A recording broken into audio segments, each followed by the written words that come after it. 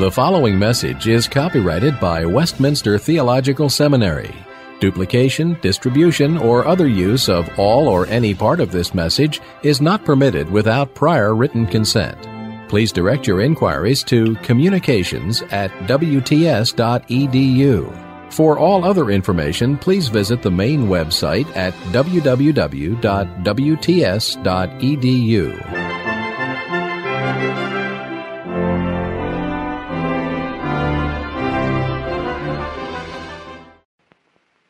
And Jesus said, "Which of these three do you think was neighbor to the man who fell into the hands of robbers?" The expert in the law replied, "The one who had mercy on him." Jesus told him, "Go and do likewise." The parable that was read tonight, very familiar parable, is the parable of the Good Samaritan. From this parable, we have received a name, the ministry of mercy. It's a name that comes from this parable. It's a way of describing a particular kind of ministry, and the Reformed churches have used it for a couple hundred years. You see, at the end of the parable, Jesus is asking the expert in the law, who was the hero of this story? And the expert in the law could have said the one who gave the transportation, and the one who gave the crisis medical treatment, and the one who gave the financial subsidy, and the one who did all the... Instead, he says, the one who showed mercy.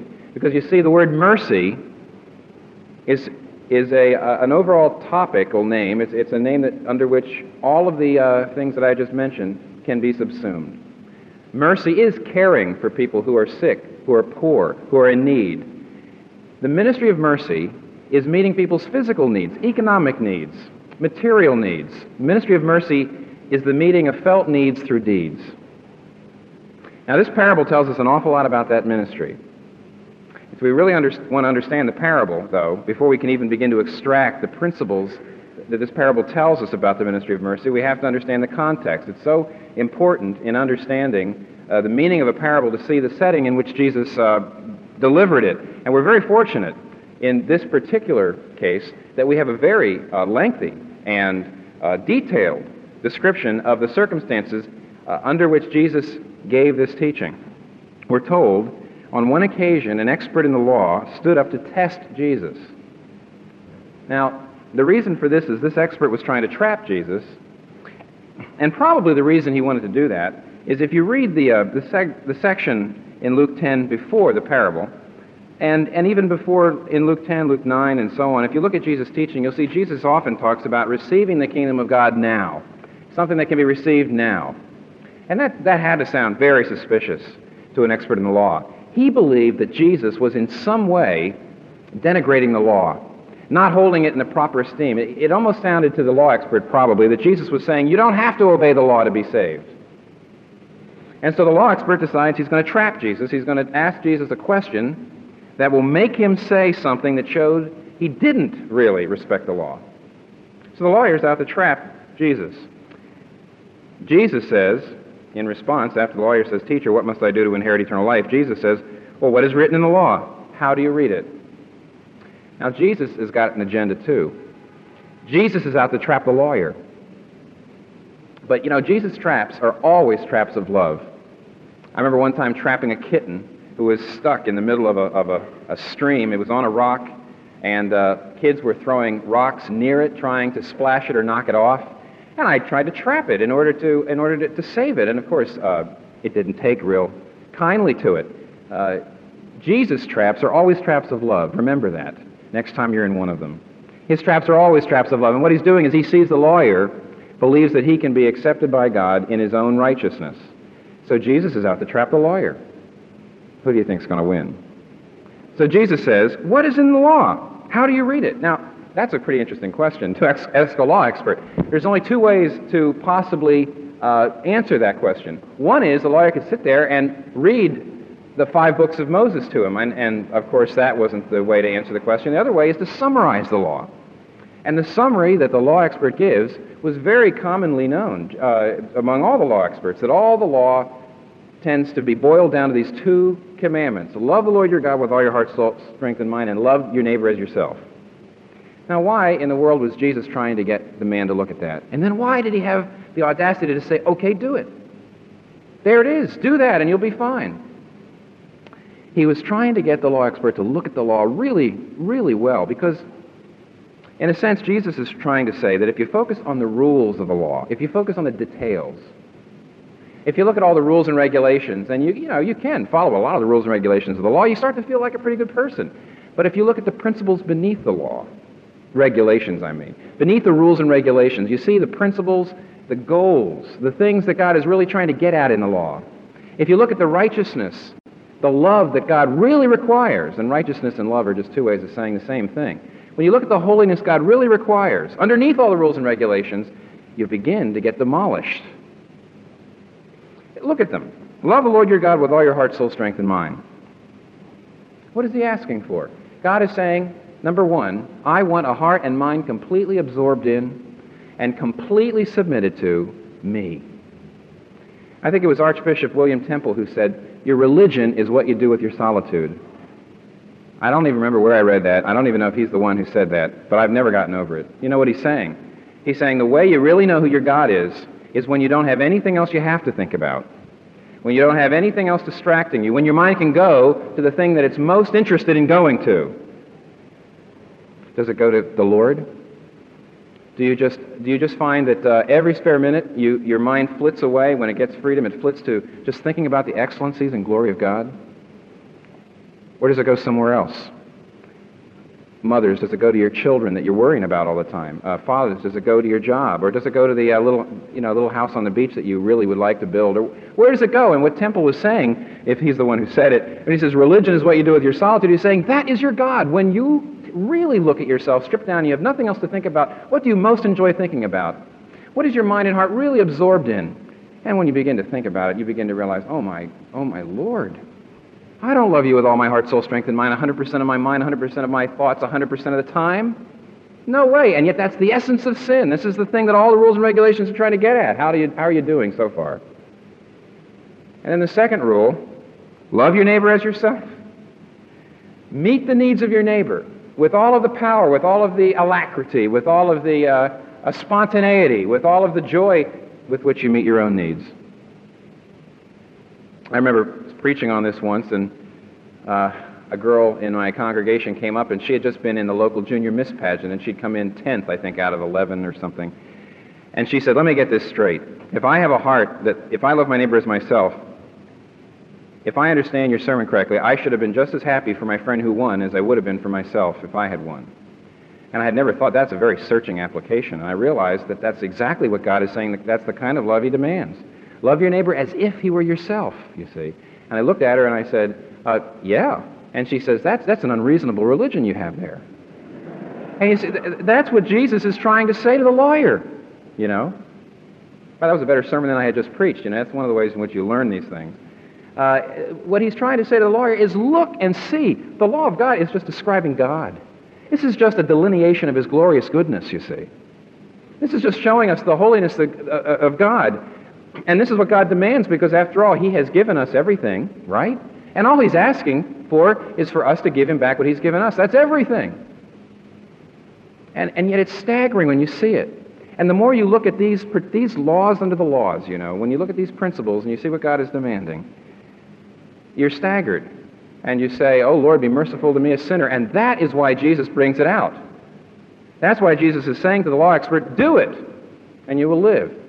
Do that. Go ahead. Everything will be fine then. And the lawyer, you see, is already squirming. And he says, it says here, but he wanted to justify himself. So you see, the whole point, Jesus is trying to say, see that you can't save yourself. And if only the lawyer at that point had done the right thing, we would never have gotten the parable of the Good Samaritan, you see. If the lawyer should have said this. He should have said, oh, I see. Well, then what must I do to be saved? And then Jesus could have said, by the mercy of God. Mercy. Mercy is how you get saved. Nathan Cole, a little Connecticut farmer that came to Christ in the Great Awakening in the 1740s, left a little account of his spiritual journey.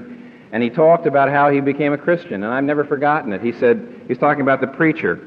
He said he listened to this sermon, and then he says, and my hearing him preach gave me a heart wound. And by God's grace, my old foundation was broken up, and I saw that my righteousness could not save me. And you see, you have to come to that point before you can really become a Christian.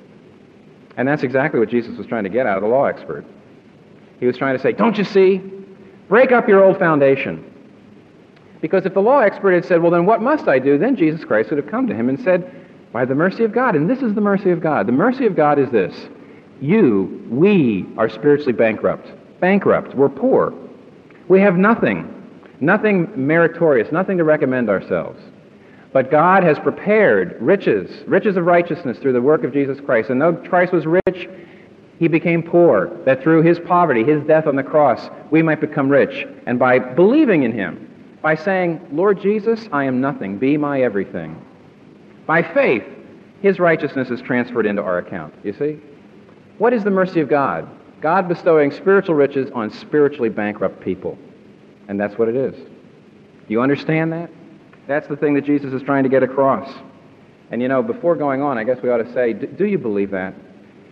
Do you believe that? You see how simple faith is? It's saying, Lord, I am nothing, be my everything. I know the Stevie Wonder song is it that talks about you're my everything. That's a nice impulse, but you see, here's where it belongs. Be my everything. It's so simple to do that, and yet, we're all like the lawyer. We can't do it unless Jesus Christ helps us. And if you can do it, if you're even trying to do it, you better fill your mouth with the praises of the sovereign grace of God, because you see, you don't have it in you to do it. We're all like the lawyer.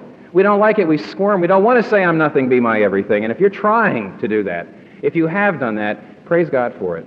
Like the hymn goes, my heart owns none before thee, for thy rich grace I thirst. This knowing, if I love thee, thou must have loved me first. See, Jesus has come to all of us like the lawyer. But now the lawyer says, it says here he wants to justify himself, so he asks Jesus, and who is my neighbor? And what he's saying is, come on, Jesus, be reasonable. What does that law really require? You don't mean everybody. Oh, what do you mean by that? So he's trying to get Jesus to whittle it down, you know. He's trying to get Jesus to take this law and whittle it down far enough so that he can jump over it and hurdle it, you see. And then Jesus tells us the parable. He doesn't leave the man where he is. No. He tells him the parable of the Good Samaritan. And as he does it, boy, do we learn a lot about the ministry of mercy, believe it or not. Here's what we learn. First of all, we learn the absolute necessity that the ministry of mercy is of the essence of being a Christian. It's not an optional thing. Now look, here's a story about the Samaritan finding a Jew beaten and robbed, and the Samaritan hated Jews, you know, and Jews hated Samaritans. You know the place in John chapter 8, I think, where the Pharisees are just boiling over and they want to call Jesus the worst thing possible, and what do they call him? You Samaritan. The Jews routinely prayed against the Samaritans in their daily prayers. They used to sit down. This is how much they hated them. They used to sit down, they say, bless Mommy and Daddy, and give us this day our daily bread, and oh Lord, don't let any Samaritans into the resurrection of the just. You know, they just hated the Samaritans. In this case, you have Jesus putting a Samaritan in the parable. The Samaritan comes along and finds this Jew laying in the road. What does he do? First of all, he risks his life to stop, because that was a dangerous place. You know, let's not be too hard on the priest and the Levite that run on by. The Jericho Road was really a back alley. It was a place where robbers routinely jumped on people, because there was all sorts of rocky crags nearby, and frankly, it was just like walking through the worst part of town, saying, here I am, you know. It was a very, very dangerous thing to do. And let's be fair to the priest and Levite. They walked by, the guy was probably dead already, probably whoever had just beaten him up was nearby, waiting for somebody else. Let's get going. You see, they're just reasonable people, just like you and me, thinking of themselves. That person probably doesn't need my help anymore anyway. You see? The Good Samaritan came and stopped. He came to where the man was. He risked life and limb. He destroyed his schedule, whatever that was. And I'll tell you, a lot of American Christians don't mind giving time to such a ministry, but I don't mind giving money to such a ministry, but they don't want to give time. He stopped, he got his hands dirty, you see. A lot of American Christians don't mind giving even money and time as long as they don't actually have to meet or touch these sorts of people. And the Good Samaritan got dirty, and then look what he did. He gave him medical treatment. He gave him a pretty healthy financial subsidy. It depends on the commentary you read. But some people say that he put this man at the inn until he got better. Now, how long does it take to get better after you're beaten almost to death? And how would you like to put somebody up in a motel and pay the bill, or a hospital and pay the bill until the man recovered? It was a hefty sum. He stayed there overnight with him, from what we can tell. In the morning, he told the innkeeper, I'll be back and see what happened. The Good Samaritan gave this man money. He gave him medical treatment. He gave him love and advocacy and friendship. He got his hands dirty. Now, let's not miss the point. Remember why Jesus is telling this parable? He is trying to show this man the essence of what it means to be a Christian. He's trying to show the law expert the essence of the love that God requires. See, remember that the law expert says, now tell me, what do you really mean by being a neighbor? And Jesus is trying to show him the essence of things, and he brings up what? Caring for the poor. You realize it's an awfully interesting thing. There's only 2 times I know in the Gospels that someone comes and asks Jesus, what must I do to be saved? Remember the rich young ruler, Mark chapter 10? And here. And in both cases, Jesus turns around and he's trying to go for conviction of sin. In both cases, he says, well, do you obey the law? You see, are you being righteous and loving the way God wants you to be? Trying to get them convicted of sin. They say, sure. And in both cases, what does he say to the rich young ruler? He says, sell everything you have and give it to who? The poor. And here, he's saying the same thing to the lawyer. When Jesus Christ is trying to show people the essence of the love and righteousness that God requires in the life, he brings up the ministry of mercy. Now, this is a great shock to most evangelicals. Caring for the poor, most of us say, is fine, it's good if we can get to it. But we do have a big budget this year, you know. And we'd like to give our ministers a raise. You see, they always say that to ministers to get them off their case about the poor sometimes. And we like to think of ministry to the poor as an option, something that some people like to do, and yet Jesus Christ shows it's of the very essence of what it means to be a Christian. It's commanded. It's not an option.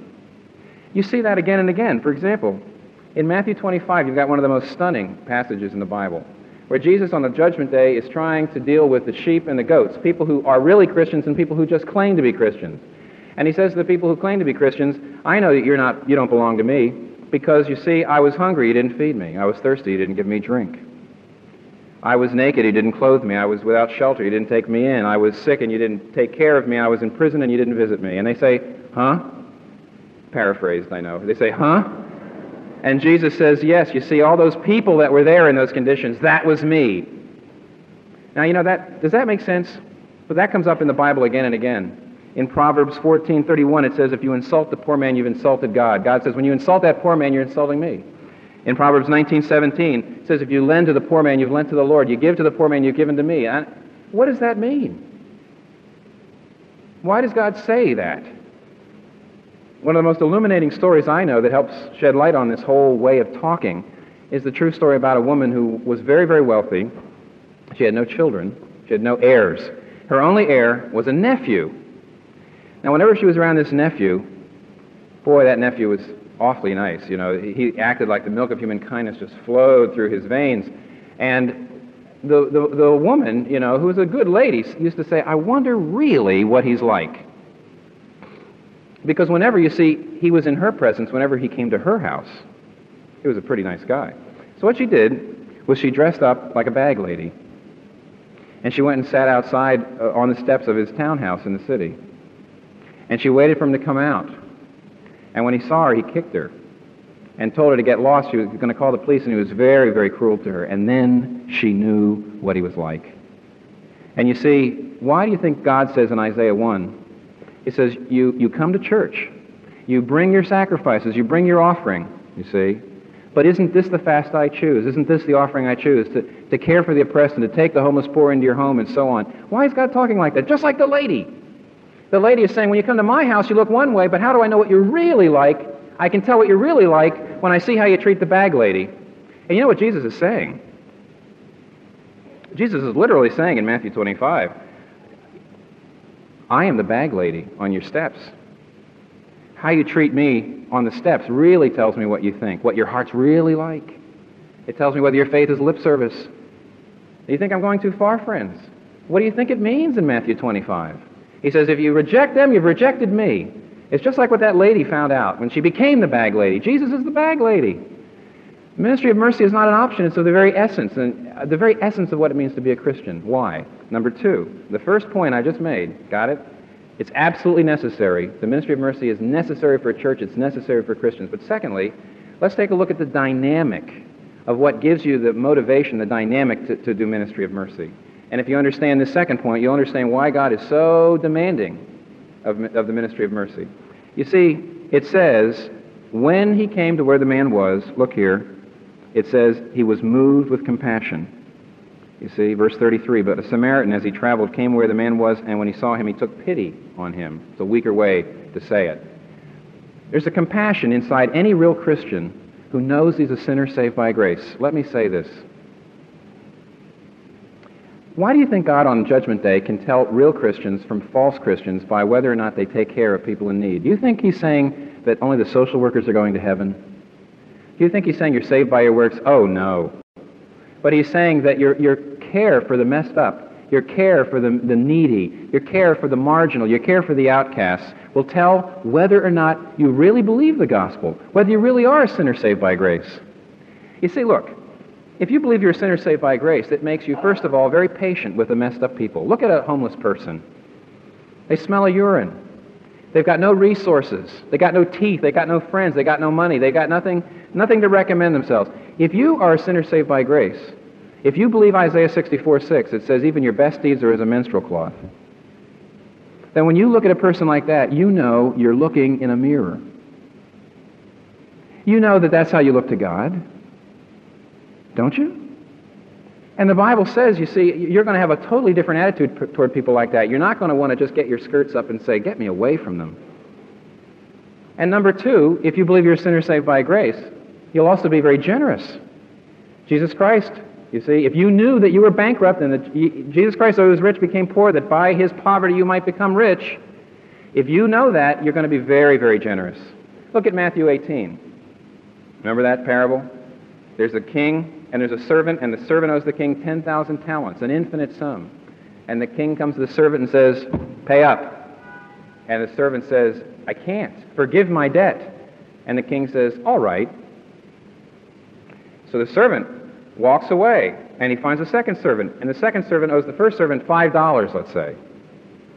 And the second servant says, the first servant says to the second servant, pay up.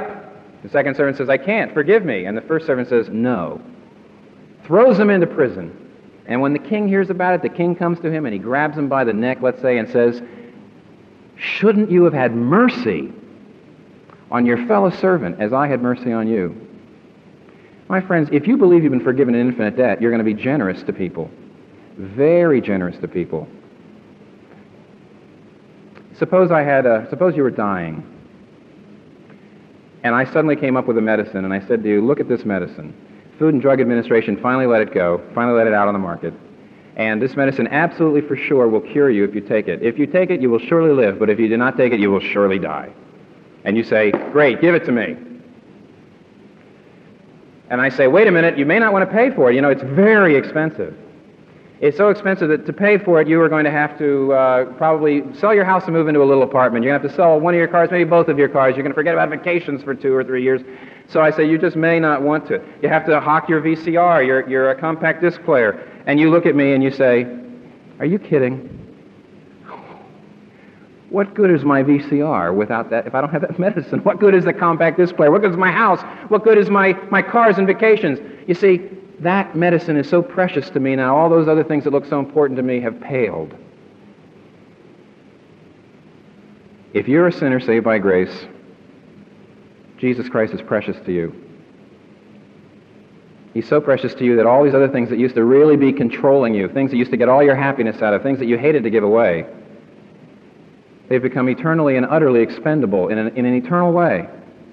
And the Bible says anybody who knows they're a sinner saved by grace will be generous, will be kind, will be open to the marginals and the messed up.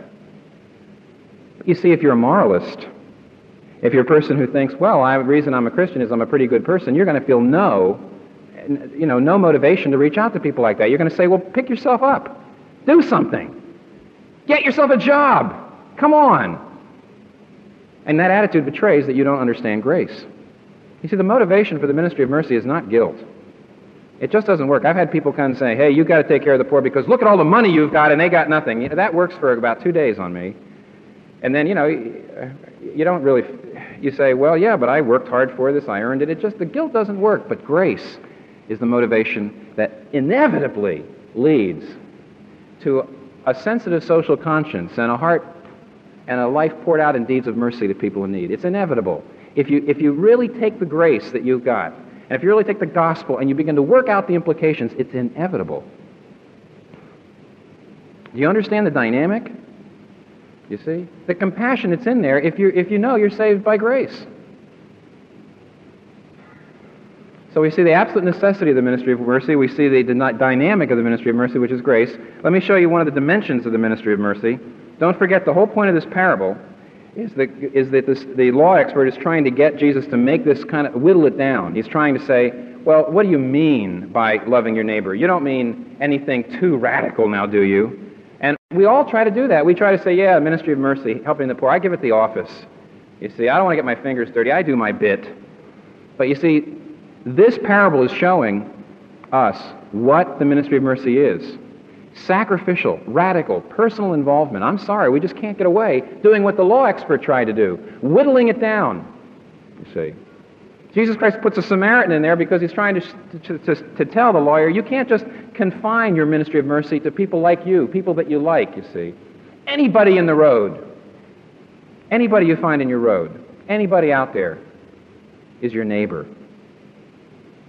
Jonathan Edwards has a very interesting little statement. Somebody once asked him, somebody in his congregation once said, I can't afford to give to the poor. And Edwards said this, and I'll have to translate. I know it's in English, but it is Jonathan Edwards. He says, we are obliged to give to others until we suffer ourselves. How else will we bear one another's burdens? If we do not relieve others' burdens except when we can do it without burdening ourselves, how do we bear our neighbor's burdens when we bear no burden at all? He's a little brilliant for us. You have to think about this. You know what he's saying? He is saying, what does it mean to bear another person's burden? It means to let some of that burden slide over. You know, here's a person with 100 pounds. You want to help bear his burden? Then at least 20 of those pounds are going to shift over on you. And when a person says, I can't afford to help someone in need, what you mean is, I can't afford to help without it burdening me. I can't afford to help without some of that person's inconvenience, some of that person's being strapped falling on me. I can't afford to help without it changing my lifestyle. And Edwards says, well, that's ridiculous to say I'll only help bear another person's burden if it doesn't burden me. He says, you haven't even begun to bear someone else's burden until some of that person's problem has fallen back on you, until you're giving sacrificially, until it hurts. Are you doing that? Are you involved in meeting physical and material needs to the place where the burdens are falling on you? Are you doing it out of a sense of compassion? Out of a sense of what God has done for you? One last thing. The ministry of mercy has impact. Oh, yes, the ministry of mercy is necessary. The ministry of mercy arises out of the experience of the grace of God. The ministry of mercy, its dimensions are exceedingly broad. We can't whittle it down, but one more thing. The ministry of mercy has a tremendous impact on people. Now, you realize what Jesus does here at the end? We're not really sure that the lawyer's converted. We really don't know what happened to the lawyer, but the lawyer had the tables turned on him. You notice Jesus Christ in the beginning was asked, who is my neighbor? But at the end, Jesus said, who was the neighbor to the man in the road? It's a different question. And what he's doing is this. Jesus could have put a Samaritan in the road, right? Beaten and broken up. And along came a Jew, and he could have told about a Jew doing something to the Samaritan, and then he could have said, go and do likewise, and the lawyer would have said, no self-respecting Jew would do that. Let him die, kick him in the head, and put him out of his misery.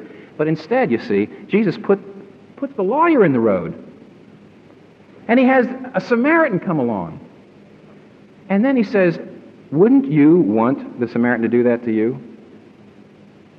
And just by asking who was the neighbor, by asking the law expert who was the hero of this passage, and the law expert just saying, he couldn't even use the word Samaritan, I think he said, the one who showed mercy, there's an impact there. The lawyer couldn't wiggle out of it, because you see, the ministry of mercy, when you give it to someone else, that has an impact. And Julian the Apostate, one of the Roman emperors who tried to stamp out Christianity, but he saw it growing, and he was so upset about it, he said to one of his friends in a letter, he said, nothing has contributed to the superstition of Christians than their charity to strangers.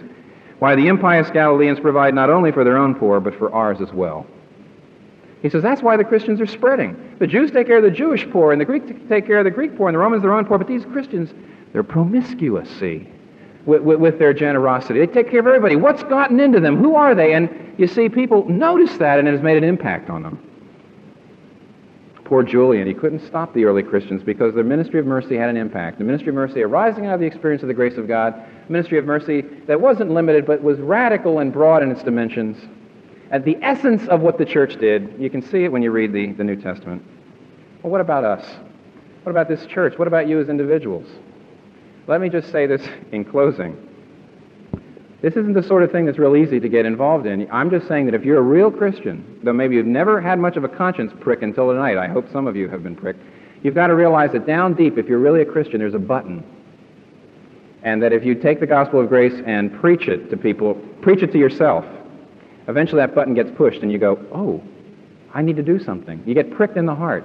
Every real Christian's got a button down there for the ministry of mercy. Am I pushing it? I mean, is anybody out there feeling it being pushed? Then do something about it. But don't forget this. Before you can be a neighbor, you need a neighbor. You see, before you can be a good Samaritan, you've got to see Jesus as your good Samaritan. If you're just a respectable person who thinks that you're going to heaven or you're being accepted by God because you're a nice guy or a nice woman or something, you'll never be able to do the ministry of mercy until you see that Jesus as your good Samaritan, that you were laying in the road, dead in trespasses and sin, laying in your blood, and every other religion went by and couldn't help you, but Jesus Christ came to where you were, you see, and put you on in His place, and died for you and healed you, you see. And until you see Jesus as that, and until you're overwhelmed with Jesus as that, until you see that you've had a neighbor, only then can you be a neighbor. You understand? Robert Murray McCheyne, the great preacher in Scotland in the 1840s, closed one of his sermons like this: I fear there are some Christians among you to whom the Christ cannot say on that last day, well done, good and faithful servant. Your proud dwelling rises amidst thousands that have scarce a fire to warm themselves at and have but little clothing to keep out the biting frost. I think Harvey Kahn once told me that every year 20 to 30,000 homes go through occupied homes in Philadelphia go through the entire winter without any utilities. Your proud dwelling rises amidst thousands that have scarce a fire to warm themselves at and have little clothing to keep out the biting frost, and you don't darken their door. You heave a sigh at a distance, but you don't visit them. My friends, I'm concerned for the poor, but today I'm more concerned for you. I don't know what Christ will say to you on that great day. And now I know there are many hearing me who know they are not Christians because they do not love to give. To give largely and liberally, not begrudging at all, requires a new heart. An old heart would rather part with its lifeblood than its money. Oh, my friends, enjoy your money. Make the most of it. Give none away. Enjoy it quickly, for I can tell you, you will be beggars throughout eternity. 1843. The man wasn't a socialist, I tell you. And the reason I read this quote is because I'm not sure I have the guts to say this directly to people. I say, look at what this person said. May God give us all the courage and the love to be neighbors. Let's pray. Our Father, how grateful we are to you that your Son Jesus Christ came not to be served but to serve, and to give his life a ransom for many. We pray that we might be moved by that, so that we might be moved toward our neighbors, so that we might reach out to them in word and deed, and truly, again, take this nation the way that Roman Emperor was so frustrated that your people were taking the Roman Empire by storm. We pray, Father, that you would make us people that you can be proud of, models of the Good Samaritan, and models of your Son, the great Samaritan. It's in his name that we pray. Amen. This is the end of side 1. Please fast forward to the end and flip the tape over.